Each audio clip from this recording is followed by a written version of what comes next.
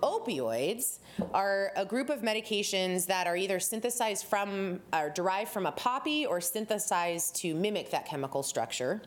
They include lots of things that we've all heard of, so opium, heroin, morphine, Dilaudid, fentanyl, codeine, oxycodone, hydrocodone, which is the ingredient of Vicodin and Norco, and methadone. So how many people in this room know somebody who has been prescribed or given one of these medications at some point? Right? Like, so lots of people. These are very ubiquitously used medicines, and they are a huge problem in the United States. So the death rate from opioids rose from 6.1 per 100,000 in 2009 to 13.8 per 100,000 in 2014. So in 5 years, the death rate more than doubled from these. More than 250,000 Americans have died from opioids in the last 20 years, and I'm sure all of you in the press have read about the opioid epidemic.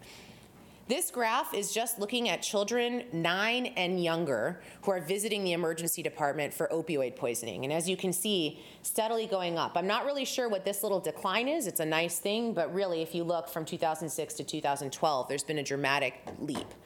There are roughly 7,000 people every day treated in the emergency department for opioid misuse.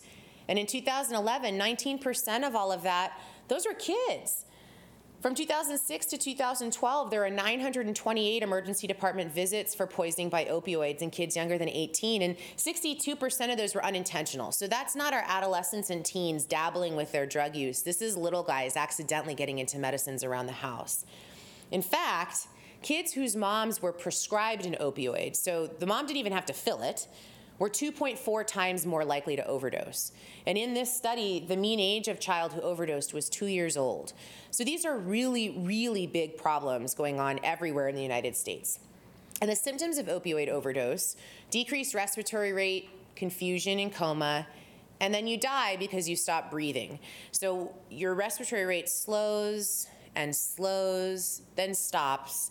And once your brain and heart don't have oxygen for very long, that's when you die. It's just like in the movies with a heroin overdose. So the toxic dose for these can be as little as 1 pill. And again, it really varies depending on what medicine we're talking about and what concentration, but absolutely can be just one. So I have a few conclusions about this one. First of all, think twice about filling that prescription if you have any kids that might be in your house. Of course, if you have a broken bone, you need to treat your pain and you deserve to feel comfortable. But if you have something, a little low back pain, a headache, maybe don't fill the prescription for opioids. If you did need it and you're done now, make sure to dispose of your medicines properly, and your pharmacy can help you get rid of your medicines safely. And then lastly, if you do decide to use them, lock them up.